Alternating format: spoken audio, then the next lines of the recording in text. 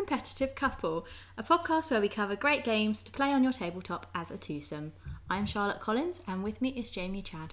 Good afternoon. It's good noon when we're recording this. What you didn't see is you just had to check then what the time was. It's good noon. Not quite sure. It's that kind of between 12 and 12:30 time. It's good noon to you. Good noon to you too. Good noon. How are you? How have you been? I'm great. I'm fantastic. I'm looking forward to recording this May edition of the podcast. This is podcast number 4? 4. I want to say 4. 4 is pretty immense. Because we missed one. We're only 1 month behind. It's not bad. Yeah, I'm excited. How are you on this sunny/thunderstormy day? Yeah, isn't that really weird, awkward bit where it's like really hot and muggy. Anyway, this isn't the weather podcast, so I'm not going to chat to you too much about weather. Jamie just looked really disappointed. He's like, the weather feature. We could do a weather section. This is England. Usually our small talk is based on the weather. So. Okay, fine. Weather update. It's weird. Okay, it's weird, there we go. So coming up in this podcast, we'll be chatting about all the new games we've played this month. Play another round of A Gullible Gamer. 1-0. To see if Jamie can fool me into believing his made-up game is real. And we'll end the episode with a bit of discussion about our board gaming bugbears, all the little things that can rub you up the wrong way around the games table. Ooh. Oh, indeed. Ooh. Okay, so games we've played this month. Should we... Charlotte, tell me about Bunny Kingdom. Bunny Kingdom. Well, it's a 2017 card drafting and area control game for 2 to 4 players where you're leading your clan of rabbits to victory by gathering resources and building new cities across the kingdom. I think it's a delightful game. Smart rabbits. You weren't so sure, were you? Because it has these parchments and treasure cards that you kind of collect as you go along. They're kind of kept hidden until the end of the game, and they kind of are points toward your score. They're golden carrots, which is the victory point kind of system in Bunny Kingdom. And I like them because I think you can make it kind of all to play for a little bit, or like still a little bit mysterious, because in a way it reminds me of Lords of Waterdeep, where you have your kind of character, don't you, that has kind of secret agenda that's going on, and I quite like having those things. But you weren't so sure, were you? I really enjoyed Bunny Kingdom. I liked the mechanics. I liked the drafting and control bit where you weren't quite sure, where you could actually plop your bunnies down. The bonus points things, compared to the games you just mentioned, I wasn't so keen on this one because they just randomly still come up towards the whole length of the game. So whether in Waterdeep and Suburbia, you start with those objectives and you can build towards them. In Bunny Kingdom, you might well pick up a card and the last round says, gain 7 points for each kingdom of this type. And you might look at the board and go, oh, I've got 4 of those kingdoms. Great, I'll bank those 20 points. And that might just... It's a bit of a lucky draw compared to those games. I suppose what it needs is something a bit like in Great Western Trail, where if you don't complete them, then it's points knocked off. It does have a good balance. Like you said this before, where if you do take one of these cards, you are sacrificing that turn to put down a bunny and control some area. But it's not enough to really make me think that you can get quite lucky at some points and just pick up these cards. But I don't think it's all entirely luck, because I would often pick them up because I thought, I really don't want Jamie to get this. Yeah. Because obviously with the card drafting, you're passing that hand on to the other player, and absolutely, yeah. There's quite a big element of Bunny Kingdom where you're going, not only, which one of these do I want, but which one of these do I not want the other player to have? And certainly in the 2-player game, it's kind of a slightly different drafting system where you're playing one and discarding one, which I also think works quite well, obviously, because in that sort of 2-player situation as well, of not having the other person having that card that you think, actually that's going to be perfect for them. I did rack up quite a few of the parchment cards, and I think that's what won me the game, perhaps, because you had like one mega kingdom that got you loads and loads of points. Yeah. Whereas I'd gone for kind of a couple of little ones. I don't know. I thought I really enjoyed it. A lot more than perhaps I thought I was going to, and the theme is so cute. I really loved it. I love the theme. I think it's a really fantastic game, especially if you played as a 4-player as well. I think it would be really great. Yes. I just think it was missing that edge that would have taken it into like a top tier cool game for me. But no, it's really fun. One we definitely recommend. Definitely recommend that one. It's good fun. It's a game I'd be keen to add to our collection. Yeah. Because I should say that all of the games we've played this month are ones we've played at Board Gaming Cafe. We don't actually own them, do we? So these are very much our first impressions as well. These are games that we've played like once or maybe twice. Anyway, so do you want to talk about Pandemic: The Cure? Pandemic: The Cure, yeah. Well, our first venture into the pandemic-type spin-offs, apart from the Legacy game. Well, we've only really played the Legacy games, to be honest. One of the main spin-offs of the Pandemic versions. This is the dice game, which is Pandemic: The Cure. It's as difficult and tricky and frustrating as actual Pandemic, but this time you just roll dice instead of drawing from the epidemic deck. It's got some quite nice mechanics. You'll get the different roles assigned to you again, each player, same as the usual game. Each player has their own set of custom dice, which are a little bit different, which again is quite exciting. There's a lot of nice, pretty dice. They infect the world in a similar way to the actual base game. And I quite enjoyed it. It's quite a lot of fun, and it goes a lot quicker than the normal Pandemic. Yes. And keeps that difficulty level there. Yeah, I mean, it plays in around 30 minutes. That's an awful lot quicker than regular Pandemic, and quicker to set up, does that make sense as well? Absolutely. I really, really enjoyed it too. I did feel it kind of diminished our experience a little of it, the fact that we played it so wrong in our first game, because somehow it was easy. Yeah, we missed and we were one like, rule. huh. Yeah, we didn't. One rule. Yeah, because when you're developing the serum, or I can't remember what the phrasing is called, you have to put one of the dice on top of it. So you're basically locking in a dice, which we weren't doing, which obviously... Yeah. It's obviously a lot harder if you've only got a set amount of dice remaining, and we had all of our dice to kind of reuse and that. So in the end, that one was really easy, and then so we replayed it again, following the correct rules. And obviously, it was we got hammered, and it was more like the usual Pandemic experience for us. But it's good fun. It's quite nice. It keeps that set collection part going from the base game, and I think it's actually a lot less because the main Pandemic and the base game as well. I guess not Legacy. Once you played it, and we've heard this a couple of times from other people, but I played it on my phone a bit as well. Once you played it a few times, it can be more of a puzzle. It's solvable in a way. With the dice factor, it does bring in probably a bit more luck. Yeah. And it's a bit less solvable than... And I think that's what I like so much about Pandemic is the puzzle aspect. I've discovered certainly the more games we're playing, I think I really enjoy the games that are more like puzzles. I like that feeling, I'm feeling a bit clever here. We've come up with like a solution to something, which is why I think I like co-op games so much. But that being said, I do quite like a luck element as well. It's and nice. I like it brings that. something different to it, doesn't it? And, it's not for everyone. Although there might be some bits where all the planning in the world won't get you anywhere with the Cure, but I like it, and it's a lot quicker, and it still feels like Pandemic, which is the main thing, right? Yeah, the essence of Pandemic. Yeah, the essence of a virus. Yeah, because the different characters have different skills, much like in Pandemic, and I like that. I like that's nice. Different roles you can take on. That's pretty good. So, another game we played this month was Noir Deductive Mystery Game. Is its full title. You said that like it was a seductive mystery game. I know, I did. I didn't realise what voice I was doing. I quite liked it. Yeah, it's a 2012 small box collection of 6 different deduction games. They're mostly for 2 players. One of the games, I think, apparently goes up to 9 players. The one we played was Killer versus Inspector. But you're basically laying out these characters in like a 25 by 25 grid. The 25 by 25? 25 by 25, sorry. Massive. I don't know what it was. Huge What was table it? for this game. 5 by 5. 5 by 5.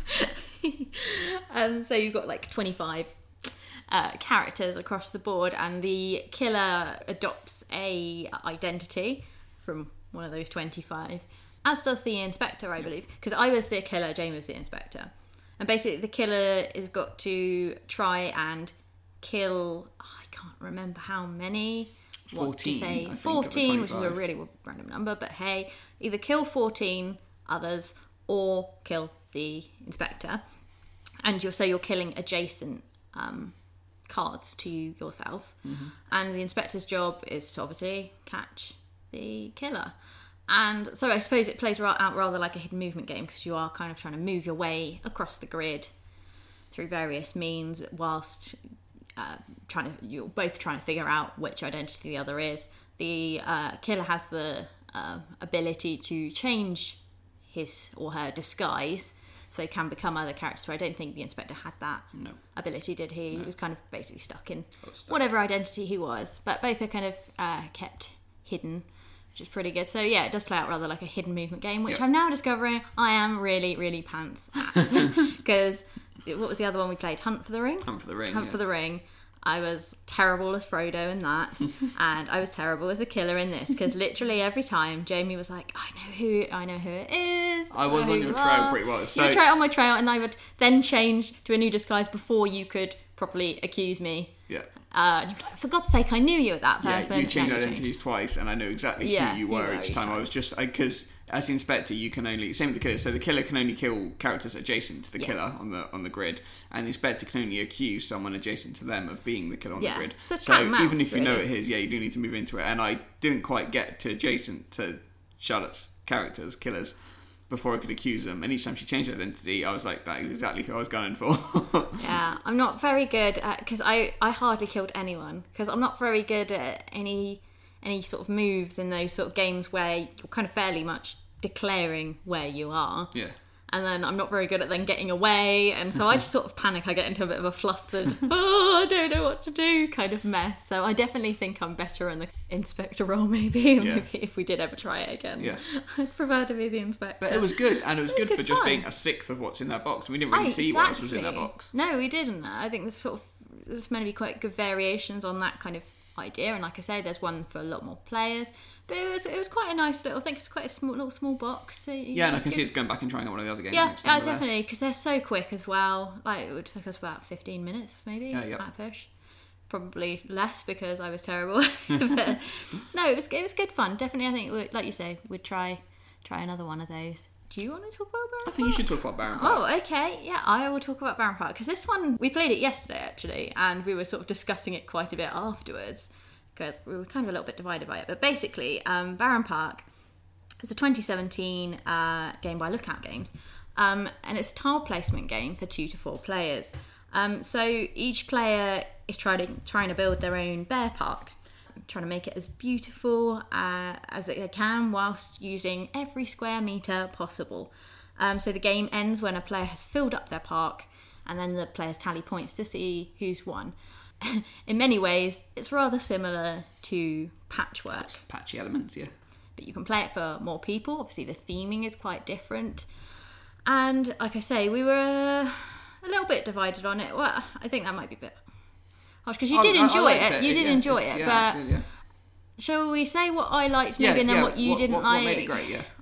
For a start, I really liked the theming, the artwork, and the design. It's a very, very pretty game, and I'm quite easily won over by those sort of things. I quite liked. It's quite a different mechanism for picking up tiles than it is in Patchwork, and I did actually quite like that. I liked that. Much like in Patchwork, yes, you have to have it sort of on a tile next to an existing tile you already had, but you could be quite clever because it works on the basis of you kind of covering like a little square on your park, and that will allow you to pick up a piece from a different area. So if you cover the orange digger, you get to take a piece from the orange digger area. If you take the cover construction workers, you get to take another park area to add to your board, expanding your board. And I like the whole, when you've covered a kind of one of your little grids that make up your full park area, you pick up a little bear statue to put on your pit. And I quite liked with the pits as well. I really like that whole idea of you can't cover the pit, so it kind of restricts what you're covering. And I like the kind of race to fill individual squares. And like I said, I kind of found it a little bit easier for my brain to do than Patchwork, and I don't know why. But I like an awful lot that it's got that kind of Patchwork feel, but you can play it up to 4 players, which I think it's simple enough for people to learn, because it was far less. I think I had it a bit confused in terms of what sort of game it would be. I thought it would be a bit more of a sort of challenging, complex game from what I'd seen about it online. I don't know why. I thought there was a bit more in terms of maybe economy. Perhaps I kind of got it a little bit confused in ways with kind of almost like a Dinosaur Island, kind of you're building up your bear park. Yeah. And I think I took that a little bit literally in terms of, you're building up a park, as opposed to, you're kind of making it a really cramped bear park that probably wouldn't pass any safety regulations or whatever. But I like that it's a sort of game that I could introduce to kind of family and friends relatively simply. It's not an overly complex game. Yeah, absolutely. I think it's a really good game. I think it's definitely an accessible sort of gateway into those sort of games, especially when I think it probably will play better with 4 players than it did with 2. I think if you say like this and Bunny Kingdom, I think my complaints against each are probably quite similar. That it just lacks, but I think I prefer Bunny Kingdom because it's still got a bit more like granularity to it. With the Baron Park, I think it was just, it wasn't exactly what I was expecting. It was maybe just it didn't quite grip me as much as other games. I think it's absolutely. I think it's a good game, and I'd recommend buying it and playing it. Is it one that I think for me, I tend to like games that I think about outside of the game a bit more. Yeah. Patchwork, I would always think about, I can do this and this. Baron Park, Bunny Kingdom, I would probably think about, I could do this and this and this. Baron Park, I played it, it was fun, I forgot about it, but just because it just didn't have that one other level of thing in it. But don't you think it affected you a little bit that you admitted it yourself, kind of played it a little bit wrong for the first few turns? I did the first turn or two because I was thinking, right, I need to build up my park so I can eventually pick up these really big bits. Forgetting the fact that from turn one you can pick up the most expensive tile on the board. Yeah, when you say expensive tile, do you mean like the ones that worth the most? You on the very first turn, if you put your first, and you can put your first like 1 square, 2 square thing anywhere on your park, and if you cover the right tile, which is on everyone's starter board, you can go in and pick up like the 1, 9 or 10 point piece available to you and put it on your park straight away. And to me that threw me off a little bit at the start. Yeah, but I got into the flow of it, and it was very fun, and I think it's a good game. Yeah. But I think it's something that maybe needs a few repeat plays, surely though, because there are different tactics you can go for, in much in the vein, I think, of Patchwork, because you could either race to try and get one of the bear statues that would, because they're worth an awful lot of points, the ones at the higher end of that. So the quicker you complete that kind of area, you're done. And you did it. You picked up a lot of what are they called, the green toilets. Green pockets. Basically, Jamie picked up loads of the toilets, which are the only single space pieces. And that's what screwed me over in the end, because I was literally like, yes, I'm going to fill all my park areas and it'll be the game over, and then we can count up the things.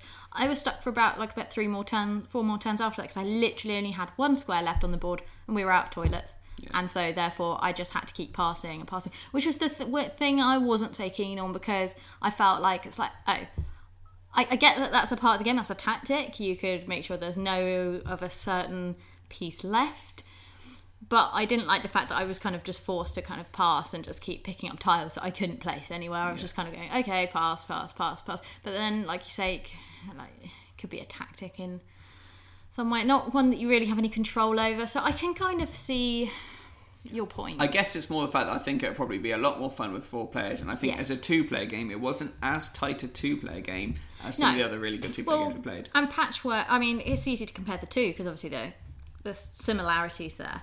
Yeah. And I think if you have Patchwork and Baron Park like side by side, your Patchwork, it depends on what you play. I think ultimately there's a place for both of them in your collection. Oh yeah, no doubt. For me, Patchwork is the better purely 2-player experience.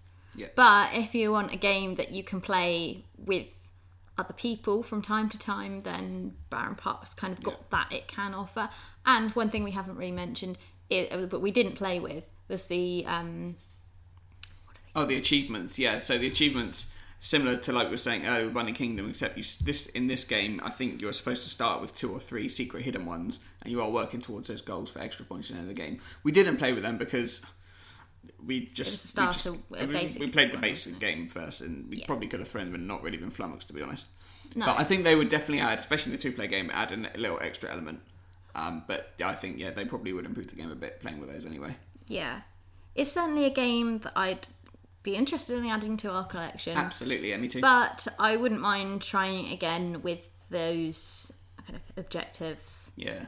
To see how they sort of change the game, maybe. Yeah, I don't want to put a pun on the game, but at some points it was Baron Park, because I just didn't feel there was enough going on. But I think with the achievements and more players, it would be a very good game. And I even now I'd say recommend it, definitely play it, maybe buy it. Yeah. But I think it's a good game. Yeah, maybe it needs a couple more plays, but... Yeah. Anyway, well, moving on then to Century Spice Road. Do you want to talk about that? Century Spice Road, one of it was a 2017 release from Plan B Games. I think they're doing a trilogy of these because they got the I read about that. Gollum edition, and then they're doing another one next year. Wasn't it Golem? Gollum. No, Gollum's like the Lord Gollum's of the Rings. Lord of the Rings. Just trading little Gollums everywhere. Yeah, I think the Gollum one's got little crystals. as Yes. opposed to the little cubes, and they're doing another one next year. Anyway, so this is a game where each player, I think it plays I think you can play it one per player actually. It's 1 to 4, or maybe 1 to 6 players. You are spice traders, and you're basically got a caravan with cubes of 4 different spices, and you're kind of trying to trade and upgrade all these spices to eventually make these big trades that gain you victory points and coins. You do this by kind of hiring merchants, which help you kind of trade and upgrade these spices. You can, for instance, change like 3 yellow cubes of basic cubes into like 3 red cubes. Even they're just better cubes, better spices. You can change some of the turmeric into saffron, or you can upgrade one of them all the way to brown, which was cinnamon, I think. And yeah, you take it by turns. You have the action cards, you play the cards down, and then you don't get to pick them up straight away. You need to take a turn to rest later on in the game to pick up all the cards you have played. And it's basically a race to complete 5 or 6 of these deals. And then once you've done that, that is the end of the game, and you count up all your points. Quite quick, quite easy. Mm-hmm. Yes. Quite good. Yeah, I really enjoyed it. I have to admit, after kind of sleeping on it, because this is another one we played yesterday, I found it hard for my brain to kind of necessarily process the kind of ways of changing your cubes to other cubes, and like as in planning. Mm-hmm. I find it a lot easier in things like Seven Wonders Duel or whatever to be like, right, I know exactly what I'm going to do. I'm going to go for this. That's that. Whereas this one, I felt like I was doing a lot of changing cubes into other cubes and then kind of going, oh, actually, I'm relatively near that now. If I do that, I'll be able to get that victory point card. I think it's a game I really, really enjoyed, but I think I'm going to need a couple more games of it before I kind of settle into a bit more of a rhythm with it. But I think it's a game that with time, it's a game I think that's definitely worth adding. Yeah, I think it's got a good flow to it, because I think I maybe nailed that flow a bit quicker than you did, maybe. Yeah, because I struggled with it. You've got the merchant cards, which are the cards that are like basically the tricks that you can do to upgrade or trade and change cards, and then you've got the trades. And I think the early part of the game is making sure you get merchant cards that link in together really well, and you may only need to buy like 3 or 4 of these. So I think I had a good engine going where I had one card that gave me 4 yellows, which was more than your initial card to give me 2, and then I had a card that changed those 3 yellows into 3 reds, then another one that changed those 3 reds into one of each of the other colours. Yeah, and so I knew I could kind of get what I wanted, and I had that triple upgrade card as well, I think. But I think it was really fun. It kind of reminded me of like Jaipur with cubes in a way. Again, it's quite sort of close, nice little simple mechanics, really basic mechanics, trading game that was a bit tense. Maybe not as tense as maybe Jaipur. I think Jaipur is really always close. And especially Jaipur is like the mystery scoring as well, so you're never quite sure how many points you're stuck on. Yeah. See, for me, it reminded me more of Lords of Waterdeep. Oh yeah. In terms of you're generating all these different kind of cube colours, and you need different combinations of those cubes to complete the quest, rather like completing the victory cards in this game. Yeah, you could reskin it quite easily. Those merchants as different traders, or like as different people. Definitely. So yeah, I really enjoyed that. Like I say though, warrants perhaps a couple more plays for me to settle into it a bit more, discover the different tactics maybe that are on offer. Yeah, but yeah, very enjoyable. I think it was good, and I think the Golem edition would probably be even better, because I know that game comes with better components than this one. It has bowls and stuff.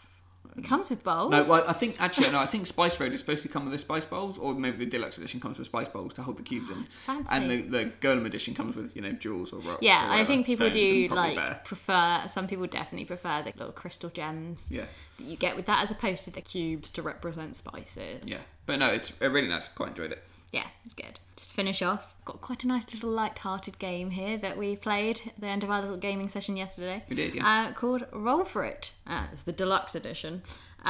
Which means it comes in a tin. Yes, fancy tin. Actually, it also means you can play with more players. That's what I learned. Oh, okay. The base version is 2 to 4, maybe. Oh, okay. This is 2 to 8. 2 to 8. Yeah. So it's a dice rolling game for 2 to 8 players. Basically, each player starts the game with 6 dice of a single colour, and you'll lay out 3 target cards that are laid face up on the table. They'll have things like 3 dice that show 5, 1 card that'll have a 1, a 2 and a 3 on it, and players will take turns to roll their dice, and then they'll try and match up the values with those on the cards in order to claim the cards. It's pretty much literally as simple as that, isn't Yep. it? Because each card is worth a certain number of points, and the first player to earn 40 or more wins. It's very simple, very family friendly. Yep, and 10, good, 15 minutes. Just good, simple fun. Yeah. Like if you just want something really like just light and dice rolly, then it's quite a fun little game. And very transportable, very little portable game, I would say. And quite addictive in some Yeah, ways. it was. 'Cause I We was getting very played 3 frustrated. games quite quickly in half an hour, I think, after that. Yeah, it's good. It's not too much to probably say about it, is No, it? it's not. It's just if you need a Happy game little that game. takes a short amount of time, that's easy for even your nan to get. Oh, good, yeah. You know, it's like And small children. got all to that little instruction book is probably like A8 size or something like that. It's about 3 pages of that on instructions. Probably about 4 sentences worth of instructions. 2 minutes to learn, 10 minutes to play. sorts. Easy. Really fun. Yeah. Brilliant. Big fan. Okay, so out of those, though, which one would you say is your favourite, Jamie?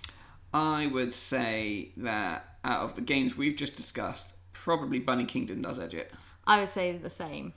Yeah. Yeah. I think it's definitely my favourite, although I really enjoyed Baron Park as well. And I'd say both of them, in fact, are ones that I'd be keen to play again. And it's quite interesting because this is probably one of the months where the list of games we're talking about, none of them are crafted only for 2 players. So we've often had like Giant Bird, Duel, Patchwork, things like that are all 2-player specific. So this month is very much a 2. I mean, apart from Noir, which is quite a small game anyway, so I wouldn't say the point's huge. Most of these are like 2+. Games designed for more, but Bunny have Kingdom, 2-player Baron Park, Essential Spice, draw for it. variations. And I think so. It's quite interesting because I mean, a lot of my criticisms there have been quite negative about a lot of those games, but I think that makes you appreciate what the 2-player only games do in making those mechanics really tight and interesting.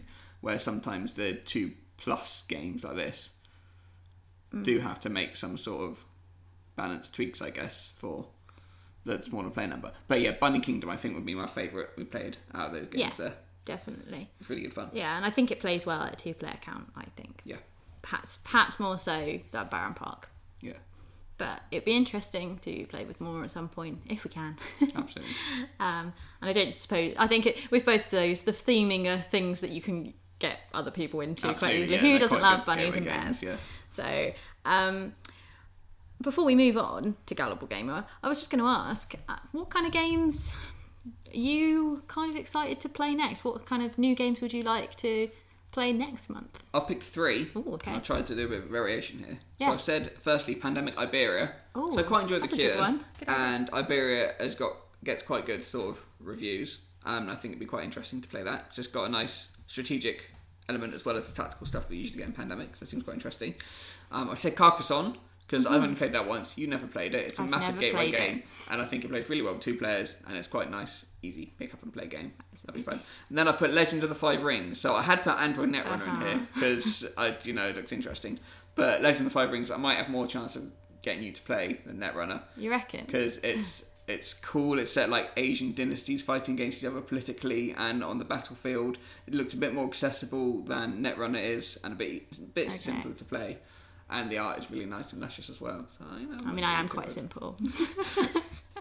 And I do like a good bit of artwork, so As in it does sound we like could a figuratively game. go to Coffee and Dice and pick up Legend of 5 Rings and go to play it, rather than go there and play Netrunner. Okay, Because I think the rules are a bit quicker to get around. fair enough. What about Fair you? enough. For me, I've also kind of picked 3, although technically speaking it's 4. I'd really quite like to play Above and Below or Near and Far, because I've heard great things about both those games. But if anyone wants to recommend one over the other to me, let me know. Tweet on. Drop us a tweet, because I'm not sure which one's probably best to try first. But both look really good. Quite storytelling-y games, which I quite like, generally speaking. Pioneer Days is another one I've seen crop up a few times now on social media. And lastly, I really enjoyed this month's game of Pandemic Legacy Season 2 that we played. It was by far the best one we played this year, our May game. And I've added to this list the June game or games of Pandemic Legacy Season 2, because I'm really excited to see where it goes. Should be exciting. Should be good. Cool. Right. So now on to Gullible Gamer, where I won brilliantly last month with my fake game that I made up. So in Gullible Gamer, I will present Charlotte with 3 different board games based on around a central theme, and I'll give a brief description of each one, and Charlotte has to guess which one isn't actually a game. Okay. Last month I failed spectacularly, so let's just have a quick listen to see how things went down.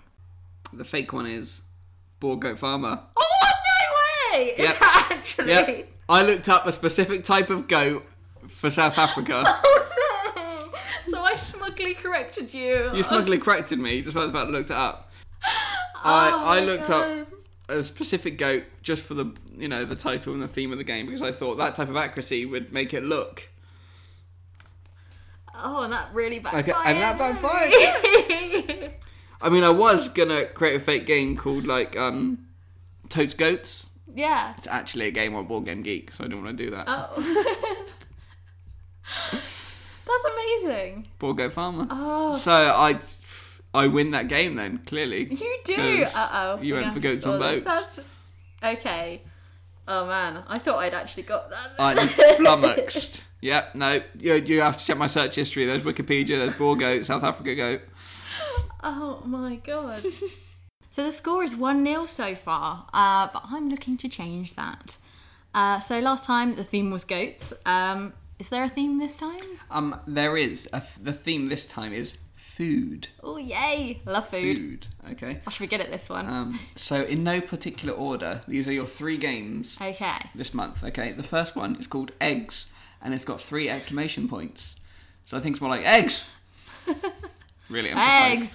Which Okay. makes the following sentence quite hard to say. In eggs, each player rolls their eggs into the centre of a board shaped like a frying pan, with points scored for the closest egg to certain targets, and the targets are the yolks of the fried eggs that are on the frying pan. It sounds easy, but as each player token is shaped like an actual egg, rolling it accurately is not as simple as it seems. There you go. That's eggs.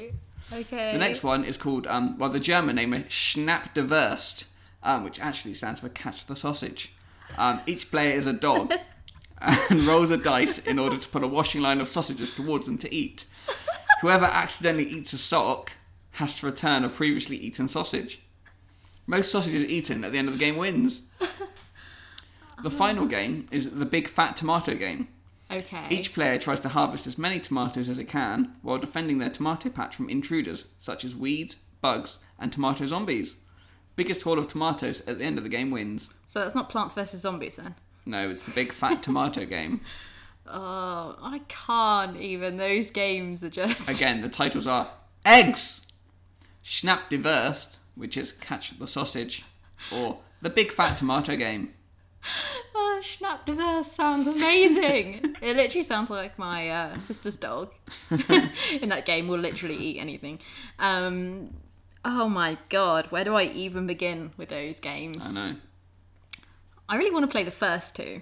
Can you remind me? The third one rather. What was The Big Fat Tomato Game.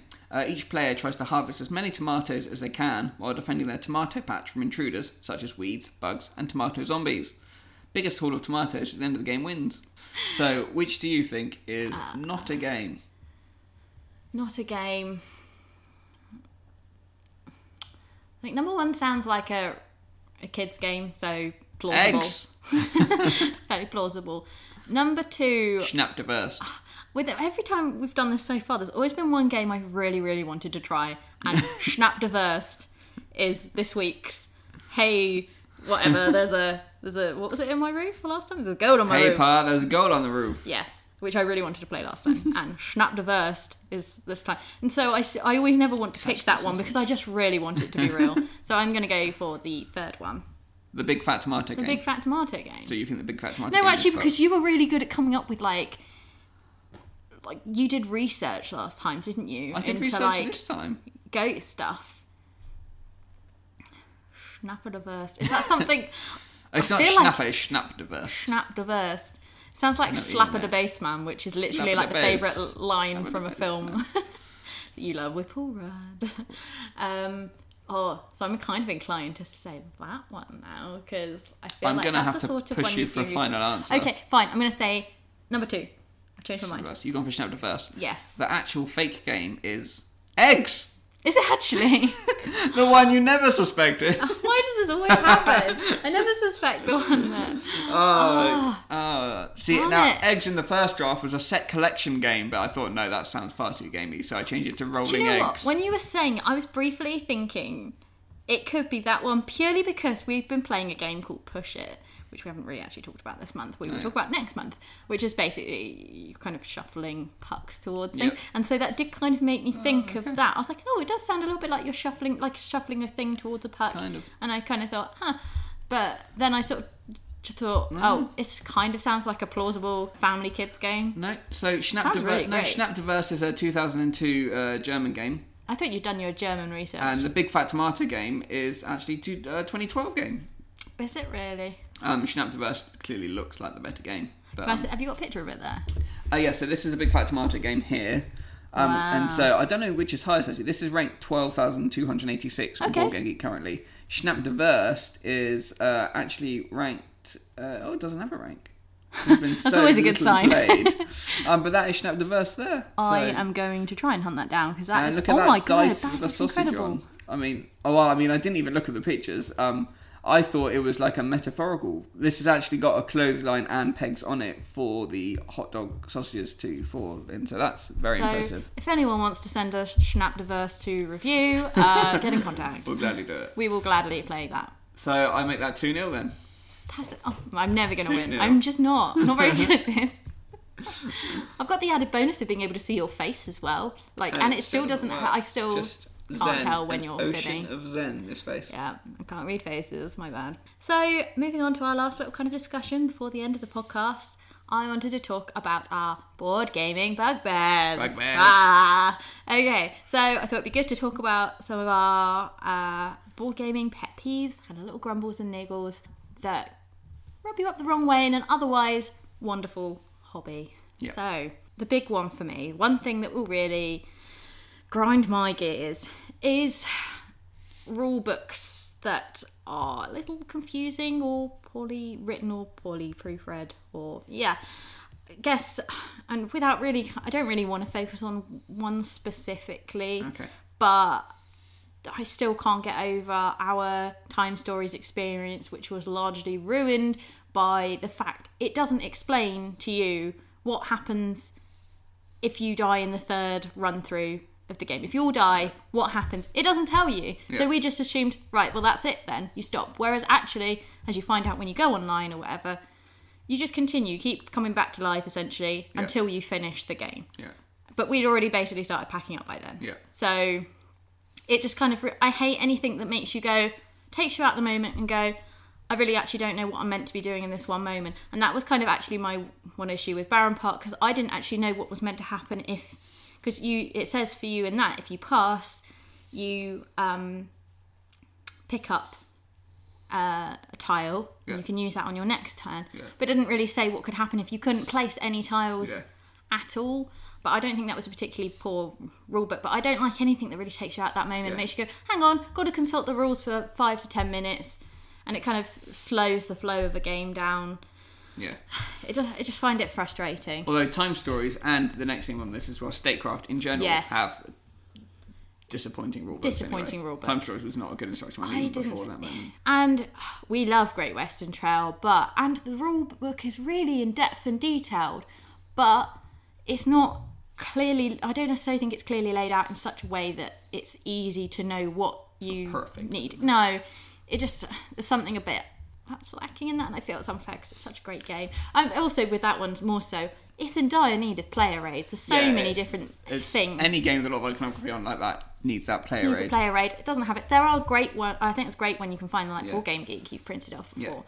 But I feel like as a rule, player aid should be like a necessary component. Even actually, Eldritch is vastly improved by that third expansion we picked up that came with the player aid. It came with player aids because with the Reckoning, we often used to be like, we had instruction manuals all the time on the table, right? But with Eldritch, what I like with that, it has a reference book as well, which I think is a really great way of doing things as well, of going, monsters, flip to the monster bit, and there it is, rather than going through the entire rule book. Fantasy I like Flight that. just make it does the best really good. Yeah, learn to play they've rules got really references. Good. It's the same for X-Wing and the other the other games we're looking at. But yeah, no, the player player aid for that makes it even easier because you're going, right, okay, Reckoning, let's have a look at the Reckoning order. It's got it all on there. Perfect. I love a good player aid. Yeah, it's really good. Pandemic, there's a good player aid. Legacy's got a good player aid. The Cure, what we played, has a good player aid.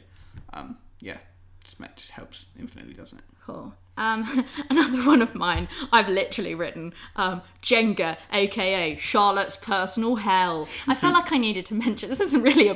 Don't like Jenga, do you? But I had to air my frustrations with Jenga as a game. Some people feel Monopoly is like the worst board game. For me, Jenga is worse because of just the sound of it. Like, if you're going to a board game cafe, it's just so frustrating.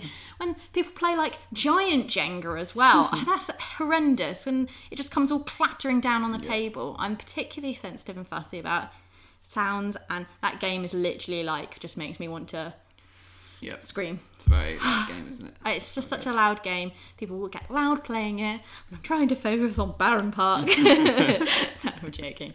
But yeah, sorry, just had to have a mini rant about that. That's not technically really, shouldn't be there. But needed to air my frustrations with that game. Because why? Why does it even exist? I've put on the list here. Bad component trade. This only really refers to maybe one game ago in Arctic Scavengers, where you can't. You've got inserts where you can put the cards in, but you put the cards in and then you can't put the lid on, and it's just the only way to fix it is by trimming the plastic thing down, which is just horrible. that is a bugbear. That grinds my gears. And there's probably a few other games that could probably use some sort of insert. Yes. Definitely. I mean, there's a lot of games. Yeah, well, this is it. You can go and get really great inserts out there, but I shouldn't feel like you need to with certain games, should you? You shouldn't have to go out and buy... No. Admittedly, beautiful inserts that some places do now. Yeah, but some just... don't do it very well. No, and I agree with you there. That is definitely a big problem for me as well, actually. Another one for me is I've written components that are too similar in colour/design, and you kind of questioned me on this yesterday because I was thinking more in terms of Fog of Love. There's one that's there's like a token or an icon that's purple with a specific icon in it, and one that's black with a little icon in it. And you were kind of like, they're not that similar, Charlotte. But when they're on teeny tiny cards, it's really hard to identify because they're meant to represent kind of personality aspects. I've got them muddled up before and like ended up choosing the wrong option based on that kind of quick glance. And I just wish they were just so slightly a bit more different in colour. I don't know. And I know it seems like a tiny nitpick, but I imagine for people... more an issue for people with colour blindness. That must drive people nuts for certain games because I think it might be Sagrada that's a particularly bad one for colourblind. Yeah, absolutely. And it must just drive people nuts that when artwork is kind of prioritised over accessibility. Yeah. Absolutely. That's just my thoughts.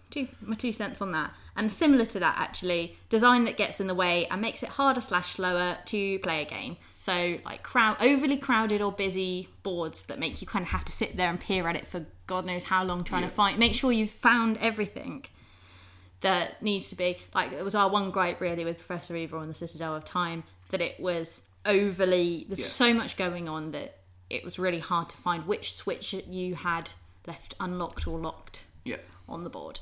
Yeah. So, yeah. And similar to that, I popped tiny currency. Yes. The patchwork buttons and the first Civilization, the board game we had such tiny, weeny components. Yeah. That it just bugs me. I mean, I would like those buttons to be bigger in patchwork. Well, this is just it. With a lot of these games, you can buy replacement kind of components, can't you? Like with Seven Wonders Duel, you can get the nice metal versions of the coins.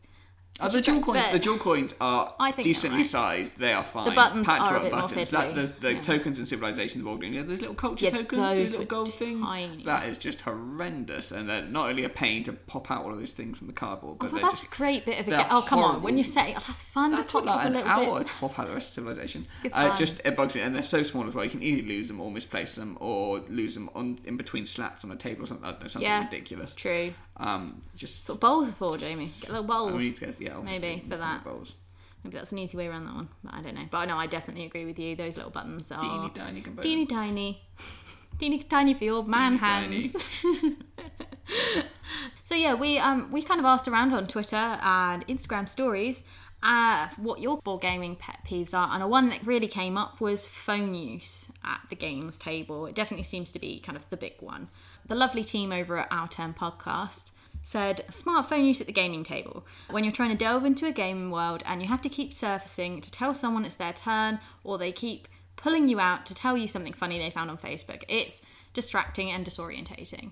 And I can totally agree with that and where they're coming from. It's not something we necessarily face ourselves when we're playing as two players particularly, and it's one where for me I do like keep my phone near the game table, because where we do the blog and the podcast and all sorts, I do like to take photo of the game, but I try and make sure it's at the end of a game or at a suitable pause at the game if we're both, say, taking a photo of it. And beyond that, yes, I think it's really quite rude, in fact, if you were having your turn and I was like on my phone, just on Twitter, on Facebook or whatever, I think that's quite disrespectful to the people you're playing with, and it's not something I would do. But I can totally see, if you're in a bigger gaming group especially, how frustrating that would be, because a lot of people do quite like playing board games to distance themselves from kind of the digital online world. It's nice offline time, and it must be frustrating if someone's like, oh yeah, did you see this really cute cat video? You're like, not now, we're playing Bunny Kingdom. Absolutely, we've got cute bunnies. Exactly. I also kind of scouted around on Reddit actually to see what some of the the other ones there are that people find frustrating. There's really card bending seems to be people's big gripe, and it actually reminds me, there's Semi-Co-op do these really good funny board game comics. And they've got a really good one called like Board Game Horrors, and it's done like a horror style movie poster, and it's got Cheeto Finger Girl and like card bending man on it. It was really good. I think they're making them as t-shirts now. It's really funny. I really like that one. So it reminded me an awful lot of that. Thankfully, we're very good with our cards. I don't think we. But yeah, I think that definitely winds people up. Anyone that's like bending, flex. Oh my gosh! I would like if I was playing with people I didn't know, I'd be like, "This is my game. Don't destroy it, please." Unless it's a legacy game, feel free. But the other ones that came up quite a bit are, well, on similar veins, I suppose, sore losers and slow players. Definitely. And I can see that. I can see why. And people that don't pay attention during rules explanations / insist that they will learn as they go. Now, I feel kind of bad with the last three. I think they're all three are things that I'm prone to from time to time.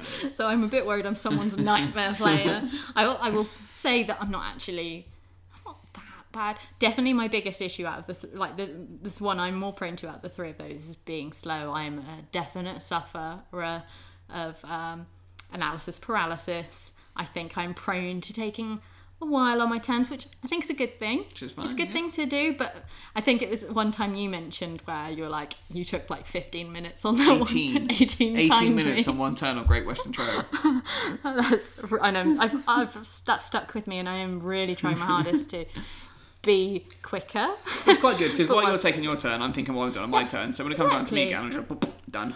Exactly, back to me. Yeah, but that's half the problem. You're so quick on your turns that I'm going, oh, Jesus. I've barely thought through my plan at all. So, and I know I do sometimes phase out during rules explanations. I am the sort of person that finds it hard to kind of process what's been told. But I think the way around that as well is try and watch. There's loads of great kind of rules but explanation YouTube videos now for that, and I think that's a great way for someone that perhaps learns better through visual learning. And that's so I try, and if it's something I know we're playing in advance, I will look it up online, and that will help a little bit. Right, well, I think we should probably end the podcast there for this month. So yeah, I hope you enjoyed it. If you did, maybe subscribe. And if you're feeling extra generous and wonderful, maybe leave us a review on iTunes. We'd be very grateful. We also run a blog, obviously, with game reviews on it, which is great. Competitivecouple.com. So please go check it out. We've got a couple of new reviews this month. One on Jaipur this month, and one on... Wasn't it just Jaipur? There was one on Jaipur this month. Effective and efficient reviewing going on there. There'll be a couple more coming up this month, hopefully, if I get my writing fingers on. And a good review as well of what we played this month, again, in the written form on the website. Yeah. Yeah. And we're also on Twitter at Competitive Duo and Instagram at A Competitive Couple. So come and say hi. And we'll say bye. And we will say bye for this month. See you in June. See you in June. The music in this podcast is all courtesy of Kevin McLeod at incomtech.com. Licensed under Creative Commons. The track used in this episode was Oblivion.